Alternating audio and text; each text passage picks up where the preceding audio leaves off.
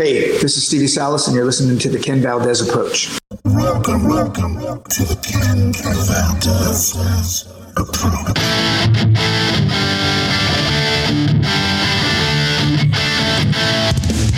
Oh, yeah.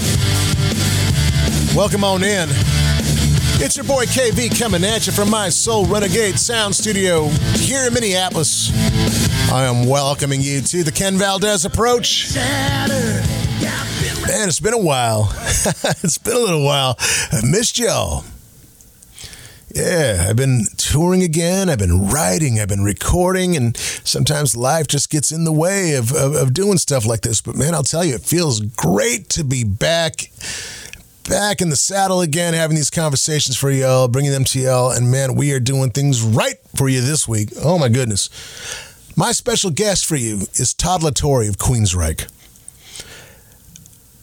In a lot of circles, Todd is very polarizing. He's outspoken. But, man, I can't fault him. I can't blame him. I don't want him to be any different, you know? And I can't even imagine being in the position that he's in, right? Feeling these tremendous shoes of an iconic voice in the world of heavy metal. And not only did he fill those shoes, but, man, he has brought Queensryche back to that place of you know, those majestic records, that classic Queensryche sound, right? And then some. So we get to find out a little bit more about Todd and about the inner workings of an iconic heavy metal band. And, man, he's just a great guy. So I hope that y'all enjoy this conversation with a man whose voice is tremendous. And he didn't even want to be a singer. Could you believe that? This is my conversation with Todd La Torre right here for you on The Approach. Check it out. Well, hey, I'm with Todd La Torre of Queensryche. What's happening, my brother? How you doing? I'm enjoying the little bit of downtime I have left before we head out again. Yeah, you've been busy, dude. You've been real busy. So let's talk a little bit about that. You were out with Judas Priest. Yeah. How was that, man? Have you guys done stuff with them before, or was this your first time going out with them? Or so before I joined the band, Queensryche had toured with them before, and then they also did. I don't know if it was Halford or Judas Priest on the Heaven and Hell tour that they did with Dio. For me, I mean, I've been in the band going on 11 years now. This was the first time that I got to. And so we did 2 tours, 2 legs. The first one, they were both, I think it totaled about 3.5 months or so total. Wow. So it was great, man. I mean, you know, it's Judas Priest. It's Priest. How was it, man? I mean, just yeah. I want to know the skinny on it because I mean, you know, I've been following you for a while now, and I know that Rob Halford is one of those influences. Sure. And of course, he's the metal god, right? So yeah, I mean, you know, when we got that first tour, it was like, okay, this is really good for the band to be playing larger venues and, you know, maybe people that fell off the radar with Queensryche get a chance. You know, there are some people that maybe if we were playing, they wouldn't come see, but because it's Judas Priest and we're the direct support, they come and they say, okay, well, I'll check them out since they're on the bill anyway. And, you know, so it was really good to get in front of thousands of people each night that may not have come to see us. I mean, I know there were a lot of Queensryche supporters at the shows, but it's still their audience. It's their show. So, you know, that was awesome. I remember the first time that I saw Rob, we were walking through the hallways of some arena or civic center or something. And, you know, they just have wardrobe case after wardrobe that you wouldn't believe. Right. How many, you know, like Kiss, for example, you know, they have obviously a lot of clothes, but they kind of have the same, I don't know how many wardrobe cases they have, but I can tell you that Judas Priest has a shit ton of wardrobe cases. So we're walking down the hall and there's all these cases and we're going to the stage. So we're all dressed. We're walking down this hallway to get to wherever. and standing at this open doorway of this dressing room is Rob Halford in a robe. I think he had flip-flops on or some kind of sandal. Wow. I don't even remember if he had shoes on, but he was just wearing a robe, and that was it. And he had like a drink in his hand, like a tea or something. And he was like, I don't know if he said gentlemen or he said something, and we were just kept walking, and hey man, he was, that was the first time I kind of saw Rob on that tour, was in a robe. And then, throughout the tour, we got to talk, and he was really, really, really gracious. I remember there was a time where my voice just wasn't good that day. And he said, "Oh, what's the matter?" Because I said, "Hey, get me a lemon," to one of our guys, because I like to cut up lemon wedges, and during a guitar solo, I'll go back and I like lemons anyway, so I cut them into wedges and I peel the thing off, and I'm chewing this lemon. So he says, "What do you need a lemon for?" Rob does, and I said, "Oh, my voice is just kind of sucks today," and it's not, he goes, "There's nothing you can do about it. Just surrender to it. I know exactly how you feel. Just go out and do the best you can, and that's all you can do." And I said, "Thanks." And then the next day, I heard someone calling my name, of course, with this British accent, and, saying, Todd. And so I said, somebody's calling my name. He said, "Somebody's calling your name." And in walks Rob, and he's got this bag of like Ricola throat lozenges, these ones that he uses. And he said, "Hey, I got these for you. I brought these for you. This is what I use, and I like them." And I opened the bag. I said, "Well, here, let me just get a little handful." And I was going to give him the bag back. And he goes, No, I got these. These are for you. I don't, wow. And I said, "Oh man, that's so cool of you." And he was just really not. Everyone in the band was great. I got to hang out a lot with, Andy Sneap. In fact, he just texted me the other day because we both like certain kinds of guitars, and so he's like, "Oh, check this out! I just got this," and so we still stay in contact. But everyone in the band was great. Their whole crew in camp was great. They treated us, very respectfully, and we did our job. I think we delivered, and we were also on and off the deck exactly when we had to be. So they weren't like waiting around for, God, you guys are running over time. Or right. We were really, really conscious of that, and it just worked. And then when that first tour was done, I thought, well, that's never going to happen again. Boy, what a, take it in that this is a one-time shot. And then we got offered it again. Nice. And I was like, yes. And so we went out again. And the second time was better because we already had that rapport and that chemistry. And it was like seeing each other again. Here we go again, guys. And it was really great, man. And I thought it was really good optics for Queensryche, to show that, we do a lot of stuff. We play casino gigs when nobody else can get into a club. We play fairs. We play festivals. We do our own club shows, theaters, and to show that we can still go out with a band like Judas Priest and still throw down. And obviously they respected us and what we do and what we brought to the package. I think we had a value to the package, and, hopefully some other really cool stuff happens with other bands too. We toured with the Scorpions extensively. And so that was awesome. Right. And then, to do Judas Priest.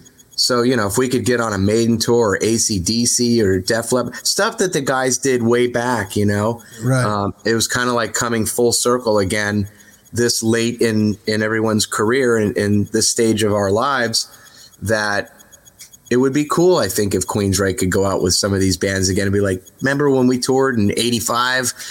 I wasn't in the band, but they have a history, Well, let's talk a little bit about that history. And the only reason why I'm saying that is, as a fan and as somebody who's listened to this band, for many years, there was obviously a little bit of a change in the sound, I guess, right? You know, kind of towards the before you came into the band. Sure. But man, let me tell you, this is my thought, this is my opinion. Take it, leave it, whatever. Dude, you and what you brought to that band, it recharged the batteries. It brought Queensryche back to what Queensryche was all about, in my opinion. Right? Sure. And so it's awesome to hear these stories that you have about going out with the Scorps or going out with Judas Priest and you know, being able to do that again. Yeah. You know? I mean, look, I was a fan of this band also. So, I mean, I can remember, I don't know how old I was, 17, 18, whatever it was, standing in line at a record store here in Florida for like an hour and to get them to sign the Warning CD case. I have pictures from that. Nice. And I remember the albums that I loved from the band. And then as the years go by, and I got into a lot heavier stuff too, you know, in my late teens, early 20s, and from then on, that time forward, you know, I was listening to a lot of like Slayer and Pantera and Testament and Overkill and a lot of thrash stuff. And I would go back, and then the internet happened, right? And so then you could check up on stuff. So I wonder what Queensryche's doing. I haven't listened to them in a while. And I would hear something of a new record, and I was like, ugh, what happened to the killer vocals? What happened to the edge, the guitar? What happened? I don't like this. And so I just didn't listen to it. And then a year or two later, I'd say, oh, I heard Queensryche has a new album. Let me get a little sample. And I would hear it, and I would be disappointed again. And you know, look, the reality is there were outside writers eventually coming into the band. These writers were things that the old singer brought in. And look, maybe you don't always want to write the same sounding record. You want to experiment with different things. And as an artist, you should be allowed to do that. Absolutely. However, Ken, you have to be conscientious of, this is also a business. And when you change the recipe 180 degrees, you know, if you're a barbecue joint and now all you sell is vegan, you're in trouble. Okay? So you have to also say, okay, this is our style. We've changed in some ways, but these core fundamentals are still present and kind of glue that past with where we are today. Right. Fine. But look, the fact is that whole edge was gone. And when I got into the band, it's not that like, you know, I think just the fact that it wasn't Jeff and somebody else came in that wasn't controlling the musical direction, in my opinion, and from what I've heard from the band, I mean, it's very evident. When the first record I did with this band doesn't sound anything like the last decade before I joined. Right. So you say, well, what's the difference? I didn't write that music. You know, I said, you guys write the music, I'll write lyrics and melodies, and we'll, you know, it's a co-write thing. Next thing I know, I'm being shown all these great ideas. Hey, did you just make that up? Michael would say, no, that's been on a hard drive since I think like Promised Land or Here in the Now or something like that. And or Tribe, you know, back with Tribe. And I would say there was one song called Selfish Lives that we did on the Condition Human record. And it was this cool kind of groovy,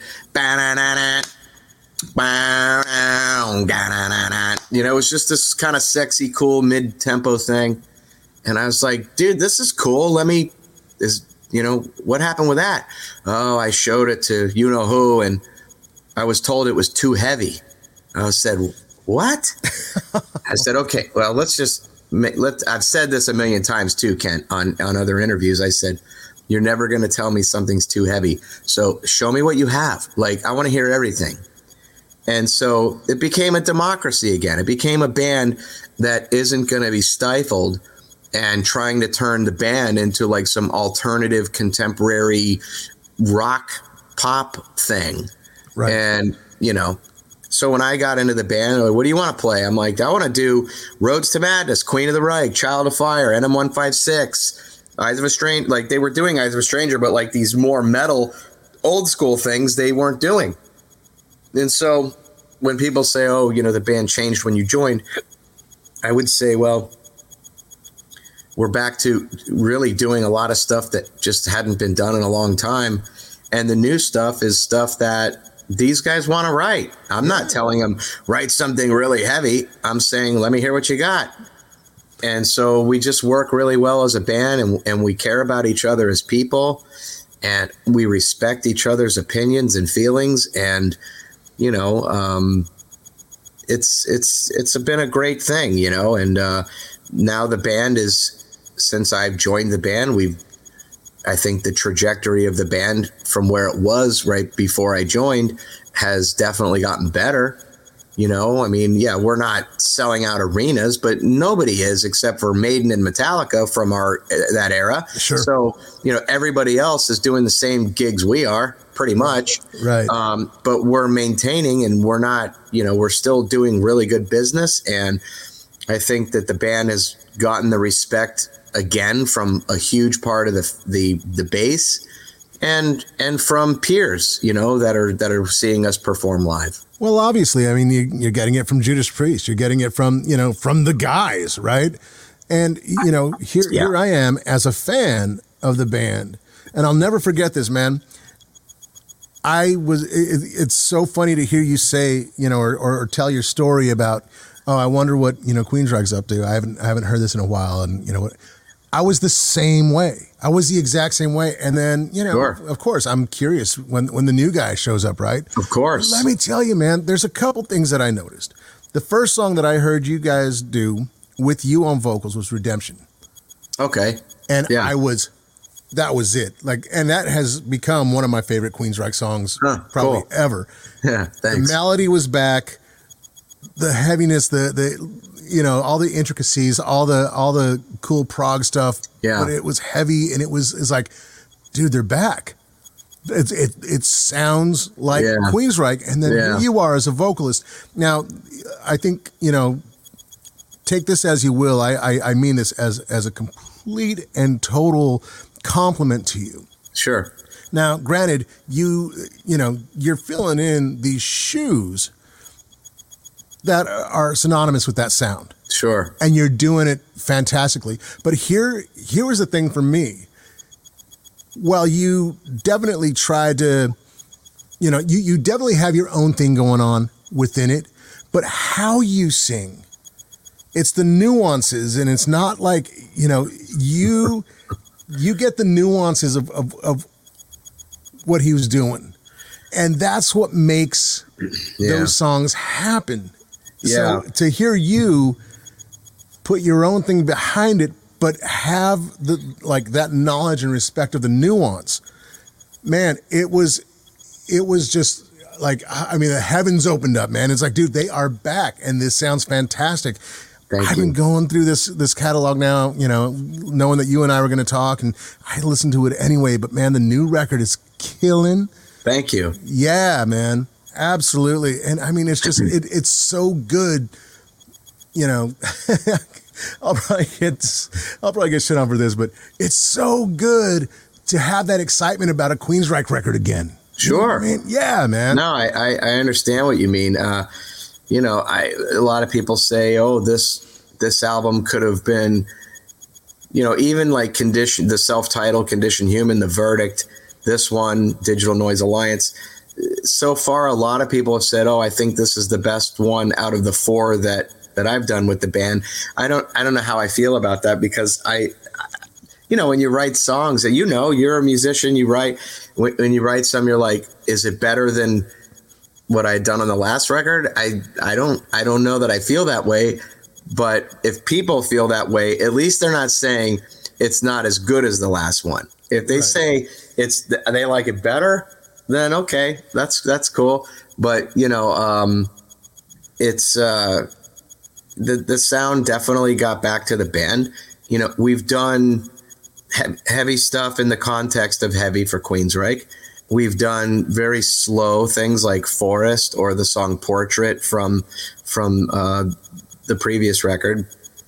There was Bulletproof, Dark Reverie. So there's some really good ballads in there. And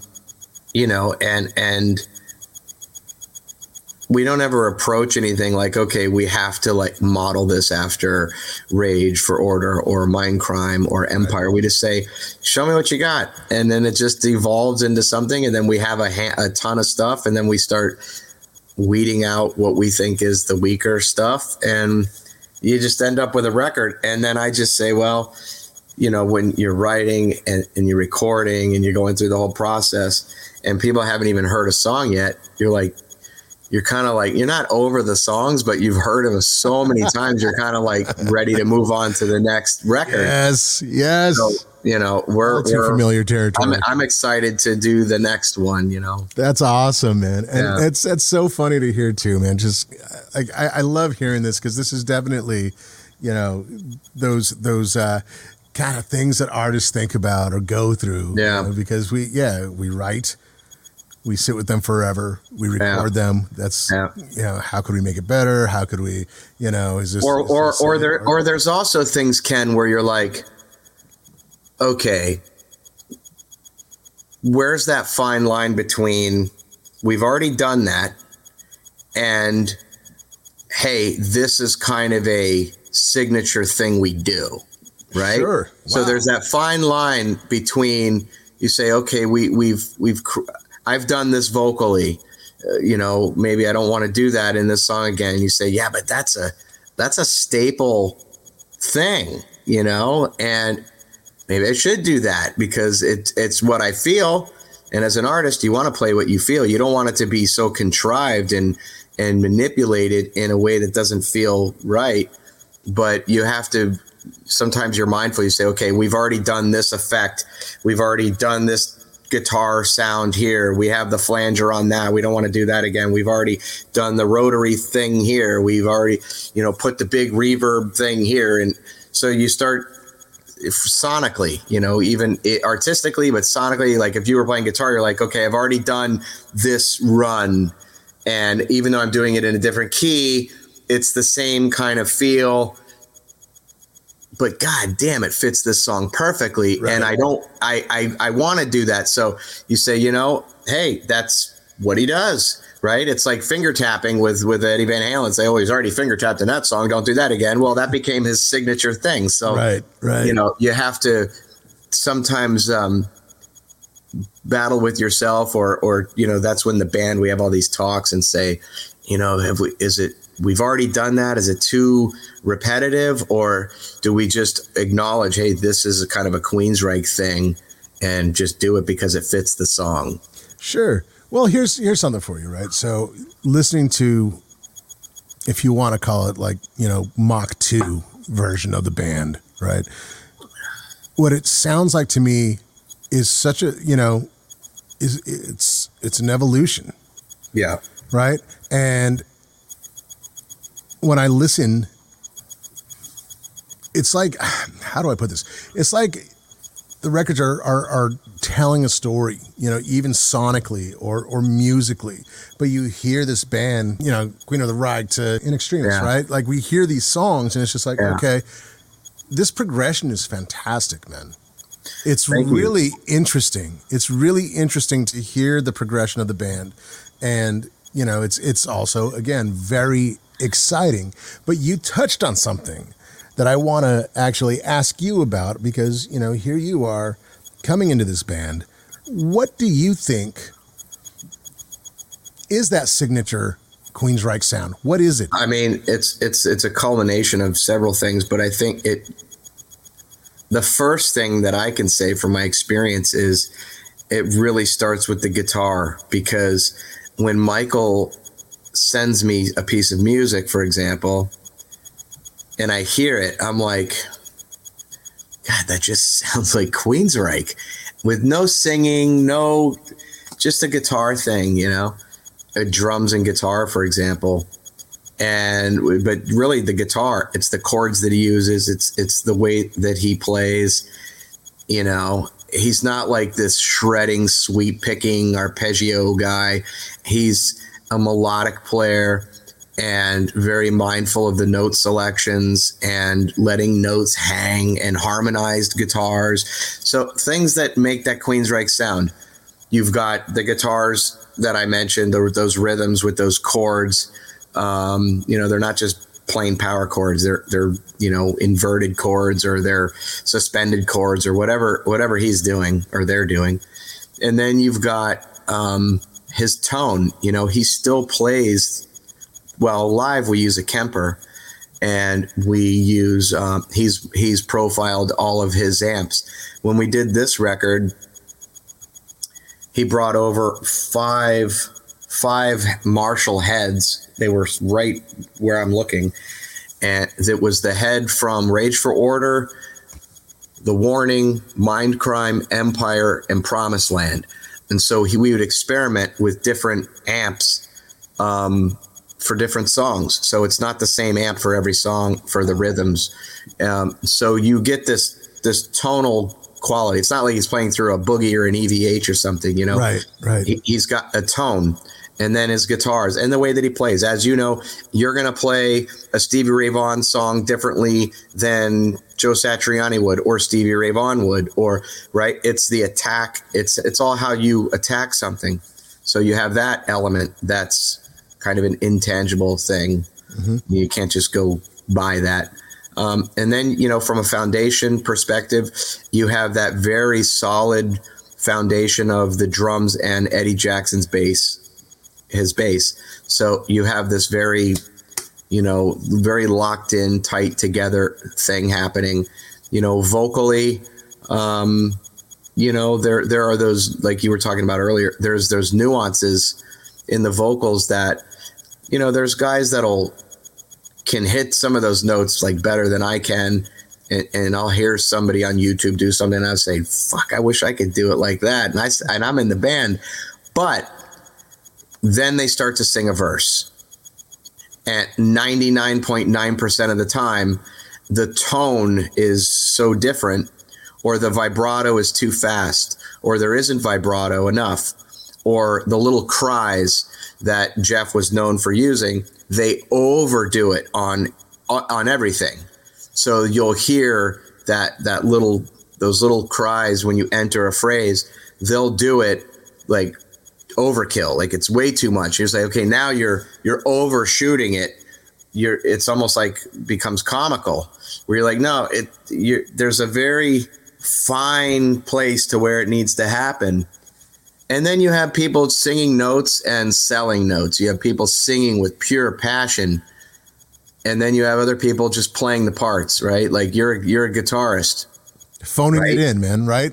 Well, there's a lot of guys that can play mechanically. Yes. They're playing it precisely, but there's a soul that's not translating in that delivery.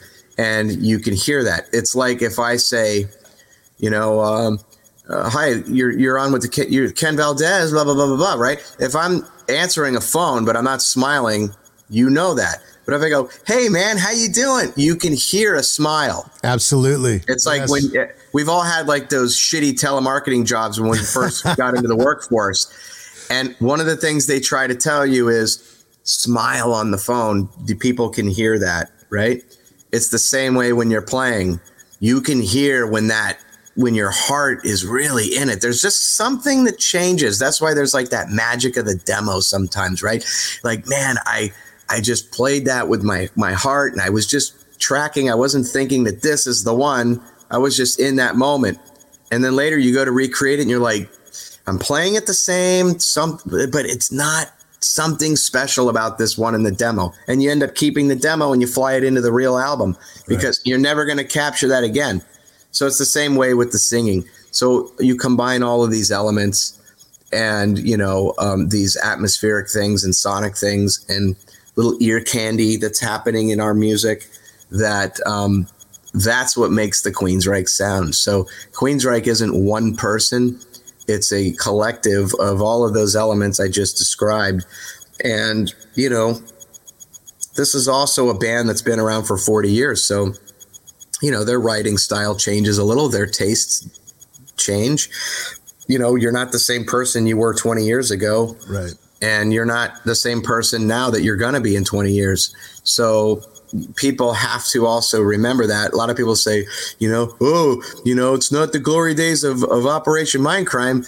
And you got to say, yeah, but even with the original band, they never captured that again. They got lightning in a bottle on that record. And with the original lineup, they never did it again. It never happened again. Be thankful that it exists. Whereas fans, we're all thankful that it exists, but stop using that as some benchmark for, nothing as good a band does unless it reaches that. But then you have the nostalgia aspect where they grew up listening to this music. And so there's even a greater affinity for that particular album, for that art, for, a fan, for a particular artist, that even if they wrote that record again today, it won't be as special to them because it doesn't have the baggage with it, doesn't have those emotional connections to it. Absolutely. You hold on to something like that or talk about the glory days or coming at it that way as a fan. Man, a lot of times you kind of miss the magic of what's being created now. Bingo. And when you also look at it as a whole, man, just seeing the progression, seeing and hearing, the changes and the moods and the, like you said, these guys weren't the same as they were 40 years ago. They weren't the same as they were, 10 years ago. Things change, but the progression, I think, is also part of the journey, part of the sound. Absolutely. The song. Yeah, man, absolutely. I feel you on that. Yeah. I'm going to take a short break from my conversation with Todd La Torre to talk to my guitar playing friends, to talk to my bass playing friends, and those that love them. I'm talking to my players out there that are out gigging, that are out playing live, that are out touring, and might be looking for a kick-ass wireless system. Stage Clicks is your answer. These guys are amazing. They're building great products, several for you to choose from that hit several price points, man. They're not going to break the bank, and their stuff is quality. They are ready for the road. They're burly. They're great. They're built well. They don't cut your tone. And check this out. In the world of wireless, this is almost unheard of. The chances of you to have drop-off or interference, it's almost impossible with their systems. Plus, their range and their reach, it's massive. I am a convert. I'm a total convert. I used to run nothing but chords. I used to run chords into my guitar. Not anymore, man. Not anymore. I am running the Jack V4 Pro, and I could not be happier. These guys are the real deal. So, if you can, go check out their website, Stage Clicks, Stage, CLIX, USA.com. Check out their social media and go do a deep dive, man. They got something for all y'all, man. And I'll tell you, it's absolute quality. So get ready, go wireless, go Stage Clicks.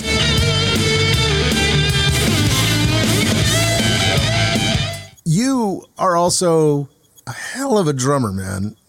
Thank you. Like that was going to be your bag, though, right? Like you came into this singing thing, like you thought you were going to just backgrounds and playing, or singing and playing, or just playing. What was the deal there? I mean, I was always a drummer. I play guitar too, but just as a songwriter.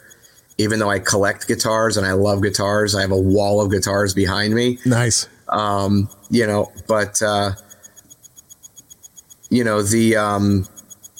The singing thing kind of came up where the short version is I was at this bar and this band was playing and they did like a lot of the 80s rock and metal stuff, and they did Iron Maiden, and this guy that I knew was telling them, oh, you got to have my friend Todd come up and sing Wasted Years. He's so good and all this kind of. I said, no. I was really embarrassed and I didn't want to go up there. And of course they pressured me kind of pushing me, go. And now everybody's like, yeah, do it. And so I went up there and I sang Wasted Years, and the guy who was running sound, he passed away, but he had said to that band, hey, this was before tribute bands were like a really popular thing. Sure. And he was like, if you want to do a Maiden tribute band, like, there's your guy. This guy sounds a lot like Bruce Dickinson.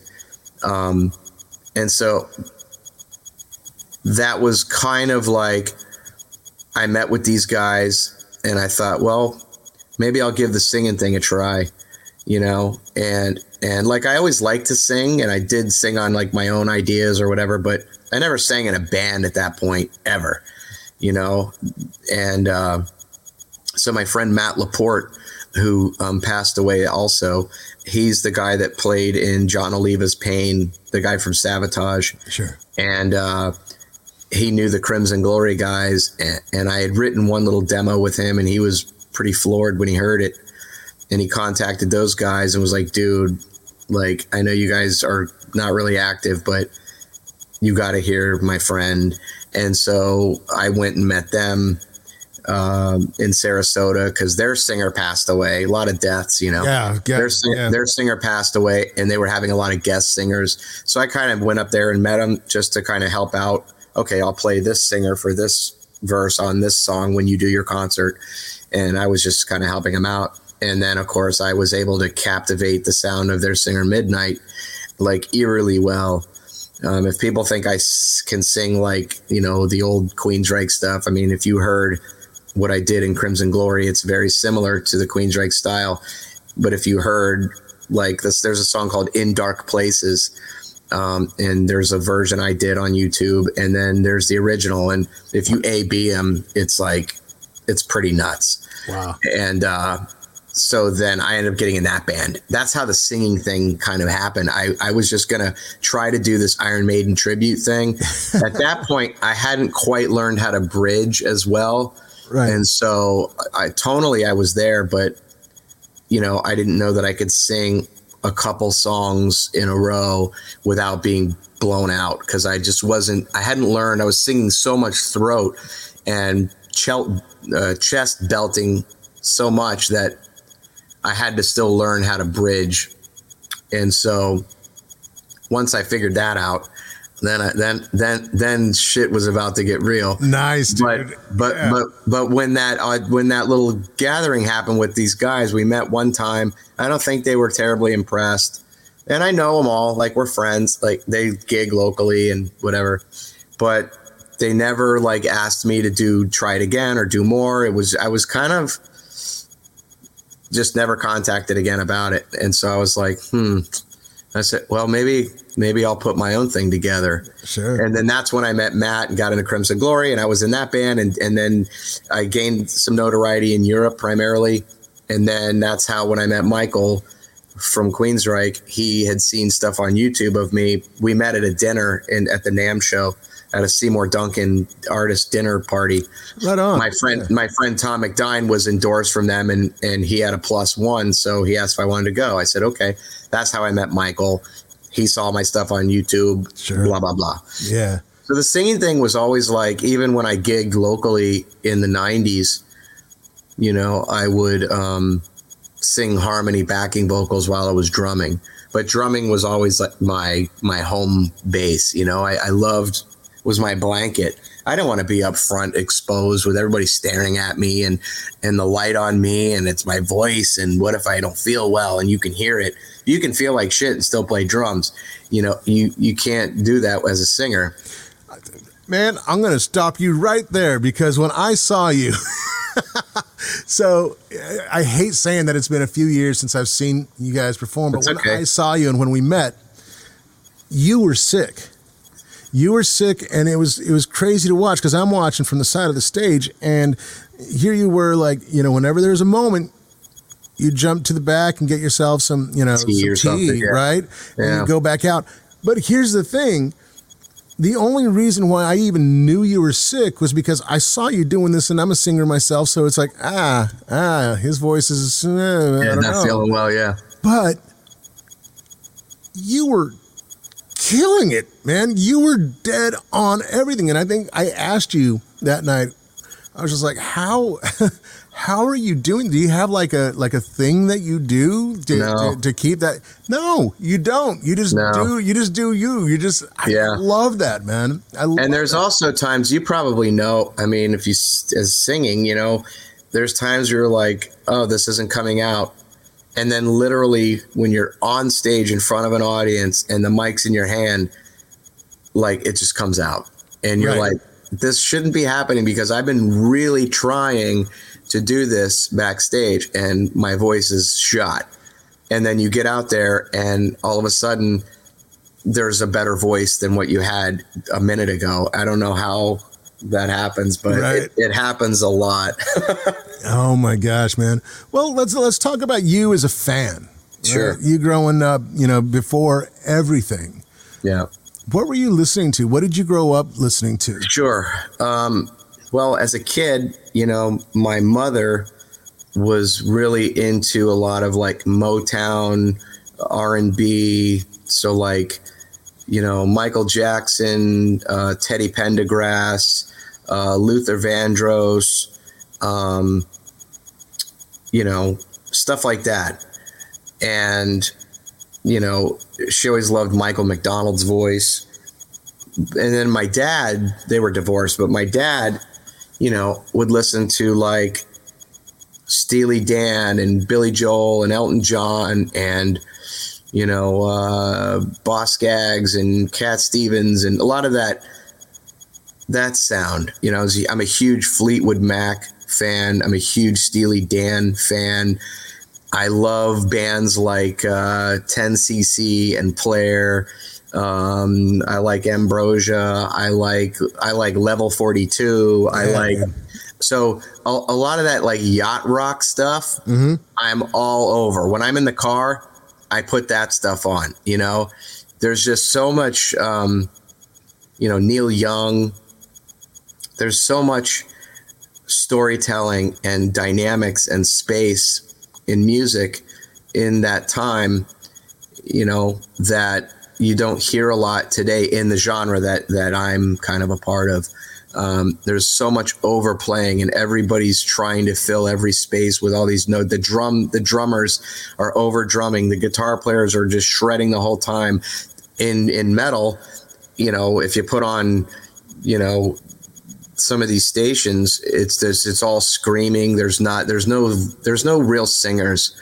You know, in power metal, you still hear like singing and stuff and prog stuff, but a lot of like what's considered like metal, heavy metal today is just a bunch of screaming. There's nothing there, and it's boring as hell to me anymore. I mean, there's a few bands that cut through for me, but overall, you know, I really find inspiration not from that, but from the older stuff. Then as I got into my teens, I discovered Dokken and Rat. And that was the first time I'd ever heard a chugging on the low E. Sure. You know, like Dream Warriors. Gotta. You didn't really hear that happening. I mean, Barracuda, you would hear that kind of pedaling, but it didn't have that sound like George Lynch had or Rat with Warren DeMartini. And then you're getting into these really cool solos that I wasn't used to hearing. And then I started getting into like that sound, right? Sure. So I was big into that. Then I discovered Queensryche and Iron Maiden with this very heavy operatic kind of vibrato type of singing. And that changed everything for me. That's when I said, I mean, it was just like this magical feeling that I remember having when I heard Bruce Dickinson sing.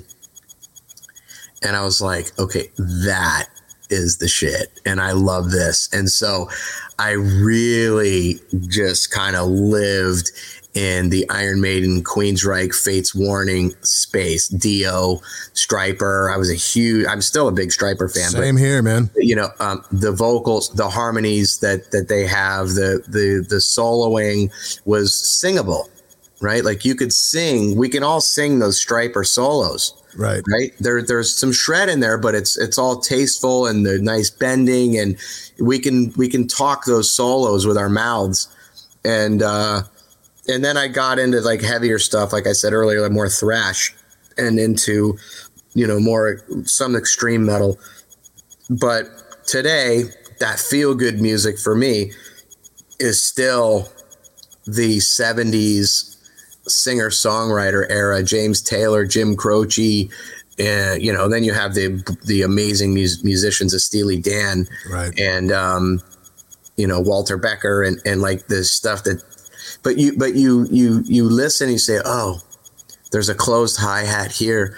Here comes the end of that thing. No fill and no crash cymbal. Okay.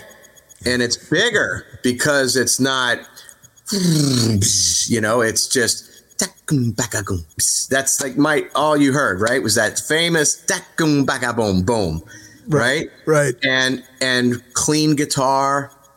And they layered things like the Beatles. They start to introduce this other little thing that gets woven in, and it's very subtle. And then it comes in, and here's another layer of something. By the time you're at this climax of the song, you got a lot going on. Still separation, doesn't sound clouded, and it's very full and dynamic. So I try to learn and listen on those older things and go, okay, I'm not hearing that today, certainly not in this style that we play in. How can we utilize, like, what made these great songwriters? What makes these songs so great? The Eagles, Stevie Ray Vaughan, these kind of artists. Well, I mean, you guys, I think, in my opinion, Queensryche, they're one of those bands that they're always going to be in the conversation. They tried and true, have been proven, to be truly one of the greats. I believe that. And I think one of the reasons for that is because, you have all the cool stuff going on, the operatic stuff. You have all the, the kind of the proggy stuff you were talking about, Steely Dan, for example. But then once you guys hit those choruses, once you guys hit those hooks, man, they're huge. They are big. Right. Well, hopefully they are. That's what it's supposed to be. But exactly. But that's what I think. That's kind of one of those things that separate, Queensryche from, a lot of other bands, whether it be from back in the day or even, now, like you were saying, a lot of the screamo stuff. Yeah. I always have believed that, song is king and melody makes the world go round. And when you find those melodies, when it's melodic and you can sing, or you have those little parts where, like you were talking about with Stryper, how you can sing their solos. Yeah. It's kind of the same thing with Queensryche, right? Yeah. Well, that's, I don't know that I'm the greatest like hook writer. I mean, on my solo record, I think I wrote some really good hooks on there, but like with Queensryche, Eddie will help me a lot with like choruses, particularly, and his pop background, it really helps. I mean, if you take a song like Number of the Beast, like the verse, that's very poppy, right? You'll take my life, but I'll take that too. That's very pop sounding, right? That phrasing. The way that happens. But if you put it into a metal context, you're like, I almost think subliminally, like it's palatable and likable because it just has that quality to it. But one of the kind of things that we do all the time is this call and answer, and there's a million songs I could tell you that do it. So, for example, you have the big Jet City Woman. That's the call. Here's the answer. Da da da da da da da. Jet City Woman. So you have this A and B, right? I don't believe in love. Never have, never will. I don't believe. So you have the big ones are always like the 1 and the 2, or the 1 and the 3, and the answers. Even on the new record, there's a song called Behind the Walls. Yes. And it's like, did you? And then you have the guitar going, now, ever, now, love me, now. And so it's almost like the guitar. I said to Michael, hey, I got this chorus that I wrote for this song. It's kind of chanty. It's not really singy per se, but I'm not singing on your guitar riff. He had the guitar riff before I did the vocal. Right. And I said, I'm going to sing on the big down, and then you're going to answer what I say with the guitar. That's kind of what it's going to do. And then I showed him, and it's so simple, and everybody sings it and they like it and it's memorable, but it's still that same formula. Yes. Where where you have that call and answer thing. And we do it all the time. It's just kind of how we write, Gosh, I mean, I'm just thinking about it right now. Like once you said that, I'm going back. I'm like, all right, well, yeah. Yeah, like London, London, yeah. London, London. So you have these call and answer. It happens a lot. Lady wore black. I will be watching over you. I gonna help to see it through. So there it is again. Yeah. Here's the A and the B, the A and the B. Yeah, Lady Wore Black, Hand on Heart. God. Yeah, hand on heart, da da da da da da da. Hand on. There it is again. There it is. Ah, wow. Now I'm totally gonna be like listening to it and going, yeah. There it is. So you'll notice that, and so and sometimes what we'll do for live is we'll say, okay, obviously I'm singing the big part on the record, but live maybe the Eddie and Stoney will do that A part, like Jet City Woman. I don't sing Jet City Woman. I don't sing that part. I can, but they do it, and then I do the answer part. Right. And so we work it out that way live a lot of times, but there's a lot of songs that do that. Wow, and that's a Queensryche thing. That is totally a Queensryche thing. Now, I mean, once you said it and explained it, it's like I'm thinking about so many of those tunes. That's killer, man. Wow. Right on. What's the most difficult thing that you've had to learn or sing or I guess, the most difficult thing that you've had to kind of accustom yourself to, being singing in this band. Well, in this band, in Queensryche. Oh, a few things. I mean, the big one would be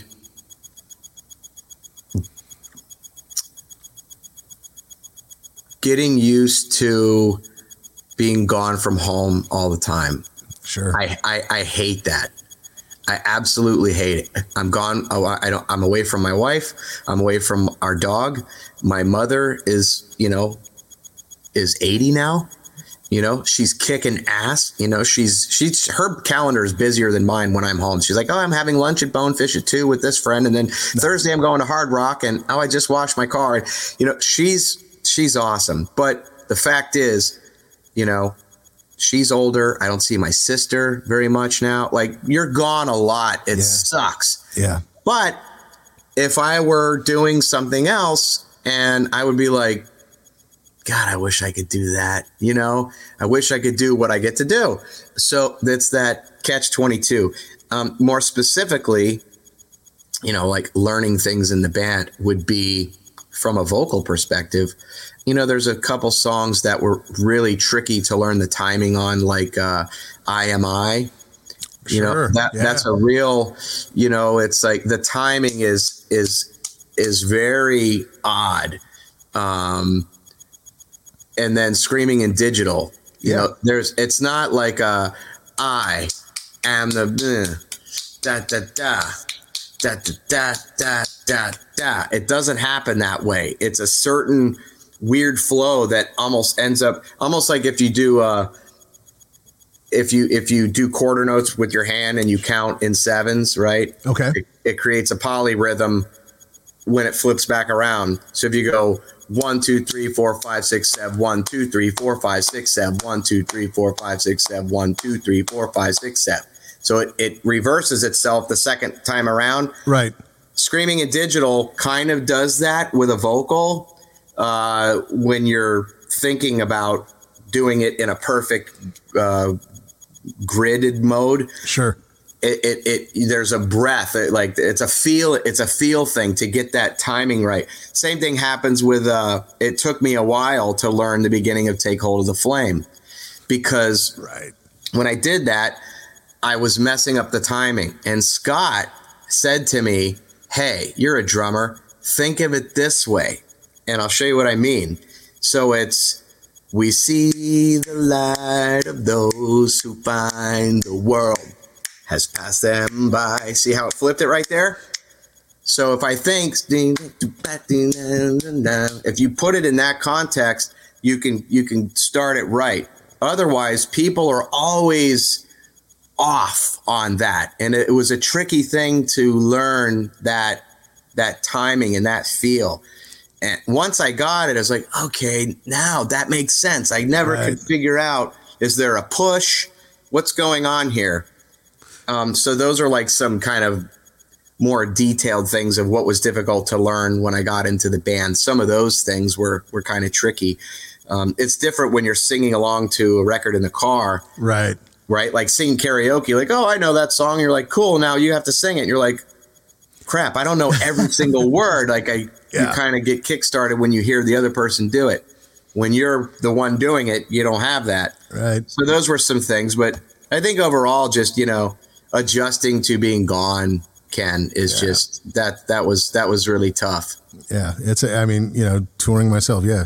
It's definitely the most difficult thing, for sure. Totally. Yeah. For sure. I mean, you were talking about, being a drummer and being kind of out of the limelight in a sense, or the spotlight, if you will. But now here you are fronting the band. Yeah. How have you adjusted to that? I'm not, other than like my Facebook artist page and like Twitter, like I don't have Instagram. Everyone's like, what's your Instagram? I'm like, I don't have it. Part of me thinks I should totally have it. And the other part of me is just like, that's just another thing I got to deal with. And it's mostly pictures. And I try to not post a bunch of pictures of myself. If it's like on stage, a photographer shot that's like a really cool shot, I'll show that. Sure. Or maybe if I went to an event, which I rarely do, I was at the Metal Hall of Fame. Other than that, I don't really go to these like schmoozy, networky kind of things. I'm just Todd. I'm just a regular guy that had an upholstery shop and was, just a regular guy that like I'm not an attention-seeking person. So like after shows, I'm never out mingling and hanging out with a bunch of people. I'm usually in the back or on the bus or a couple friends and a very small group of few people. So for me, it's like, it's a little tough because while I can be very social, I'm the guy that goes to the party and loves to hang out with the dog in the corner. Sure, man. Yeah. That's me. And so it's kind of weird when, like I told you before, I never wanted to be up front and center. And then here I am up front and center. I mean, I grab it by the reins and I do it. But outside of the context of my job, I'm not a spotlight kind of person at all. Dig it. The other question that my buddy Mike had, and he is a super diehard fan, is when did you figure out who killed Mary, and what was the clue that did it for you? Oh my gosh.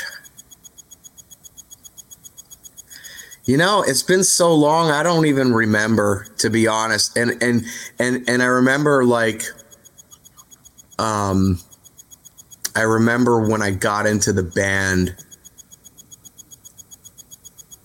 I think I said something to Eddie about that. And I was like, I go, hey dude, I'm like, so who killed Mary? I don't remember. And how did that happen? And he was like, that's awesome though. He's like, listen to the record again. I'm not telling you. I love it. But when I got Mindcrime, you have to remember, I was like 14. Right. And so when I put the cassette, because it was a cassette that I had, this is when tape decks had like the smart search, and it would know when the song stopped and it would advance to the next song or rewind to the. So I remember fast forwarding to the next, because when I got the tape, it was from a friend and it was mid song. And I said, okay, I want to hear a song from the beginning. And I hit fast forward to stop. Well, went to the end of the tape. And then I put it in, and it was this like long intro, and there was not this thing happening. And I fast forward to get to the song. Yes. And it went to the end of the tape. And I'm like, what's going on here? Not knowing, for whatever reason, my tape deck didn't find an index for that song. And I had to like listen to it from the beginning and the end. But at 14, I wasn't thinking of a concept and a storyline. I was just listening to a bunch of songs that had these links in between. Sure. And, it wasn't until years later that I was like interested in the story as much. I mean, kill her now and get the priest as well. That whole dialogue. Right. I was like, oh, that's creepy. What's that about? Yeah. Then you start to kind of dig down. But to answer the guy's question, like, I don't know exactly when I did that, because when I learned of the band, I was in my early teens and was a drummer and was just trying to like get along with the drums, I dig it. Oh man, that's great. All right, man. So now that we're coming to the end, what I normally do is like, I'll just throw these rapid fire questions. Yeah, it's all good. No thinking, no nothing. You just go, man. Okay. You just go. Top 3 singers. God, I hate this because I don't know what genre. Billy Joel, Ronnie Dio, Billy Joel, Dio, one more. Fuck. Barbra Streisand. Wow, right on. What song do you wish you wrote? Ooh. Another Brick in the Wall. Very cool. If there's one band that you, whether they be here or if it's an artist, whether they're here or they're gone, that you wish that you could jam with, who would it be? Probably Ronnie James Dio. Nice. Right on, dude. And at last, man, any advice for any up and coming artists, younger artists that are trying to do this? Wow. Oh, I would say, because it's such a different world now, right? It really is, man. I mean, everyone can. All right, I would say, first of all, you have to define what. Back when we were younger, you said, oh, he made it, or I'm going to make it. We have to define what that means, because I have friends that gig in local bands here that I totally would say made it. Mm-hmm. They're not famous, but they earn a good, solid living gigging, playing cover songs. Maybe they throw an original in here and there, playing around the Tampa Bay area. They've been doing it for 30 years. I would say they made it. They get to live off of their passion, which is playing music. It's a very cutthroat business. Now with the internet, there's a gazillion bands that you never knew existed because they all have a voice and a platform now. I would not take so much stock in thinking you need a record label. CDs there's still an audience, our demographic, that really is into that. A younger, newer band, they didn't grow up with, they don't mess with CDs. They do MP3s and playlists and streaming and all that kind of crap. Sure. And maybe they like vinyl. Our generation is different. A younger guy coming up, I don't think that there's as much focus on needing to be signed to a record label. I mean, you can invest in yourself, own your own masters. Don't sign away publishing, which, I'm very mindful of. So like, absolutely, should I write? I own, and just market yourself. The business is, there's so many people in the business that don't know the business, and it can be very confusing. There's a lot of language. There's a lot of caveats. There's a lot of things to learn about, from royalties, the types of royalties, how you're paid, trademarking, branding. It's a very competitive world, dealing with TikTok, which I don't care about with, having so many YouTube subscribers, which is really tough. Like, what makes you different? I would say focus on your craft. If it's a songwriter, write great songs. There are movie companies or places like Netflix. There's libraries there where people can get your music for syncing, for putting into movies and Netflix original shows and all that kind of stuff. You never know who you're going to meet. Yeah. You never know who you're going to meet, but keep your options open and just really focus on being the best at your craft and keep it close to yourself. Don't trust anybody because they say they're somebody, or there's a lot of people that are famous that are broke, and I think there's too much emphasis placed on fame and celebrity and, that kind of thing. And the optics of what that imagery kind of sometimes takes over just great songwriting. Just be a great songwriter first, because at the end of the day, that's what you're leaving behind is the music, and just, if you can earn a living at it, great. If you're a session player, if you're a teacher, if you privately teach, if you teach at a school, if you're an engineer, if you're part of a staging company, production company, if you're a podcaster, if you're a touring, like, there's so many avenues around music. So true. But just don't worry about just becoming famous, and just be great at what you do. And some of those opportunities you'll cut through the noise. If you're really good, you will cut through the noise. Absolutely, man. Well, dude, it's been a pleasure talking to you. Long time coming, man, and it's great to see you again. And thank you for hanging with me. I appreciate it, brother. My pleasure. Thanks for having me. Sorry it took so long, man. Man. I really apologize. Well, you were out with Judas Priest. What am I? Do I do this show, or do I go hang out with Rob Halford? I get it. But anyway, man. Well, thanks for your time, and thank you to your audience and listeners for tuning into this.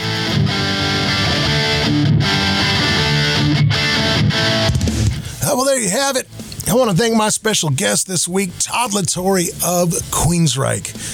Y'all, Todd has done something very, very special. That band is sounding better than ever. They're crushing it. Todd is killing it out there. Go catch a live show and you'll see what I mean. They sound incredible. Also, I urge you guys to check out their new release, Digital Noise Alliance. It is so good. I am flying that Queensryche flag very, very high. Follow them on their socials, all that good stuff, man. They're killing it these days. Queensryche is absolutely back. I'm also asking you guys, go check out my website, www.kenvaldez.com. Over there, you can find my tour dates, merchandise, all that stuff. Plus, I have links to all of my socials there. I want to hear from you guys. So like and follow and friend me or whatever. Reach out to me. I love hearing from y'all, and I will get back to you. If you like this show and you want to lend a little bit of support, a little helping hand, hey, we got a Patreon, and it helps out more than you guys know. Go visit www.patreon.com/KenValdezApproach and lend a helping hand, because it definitely helps the wheels on this bus keep moving. Well, that's about it, everybody. Until the next time, it's been so good to hang with you again. We'll catch you later. Be good to each other. Take care of one another. Bye-bye. Every time I look at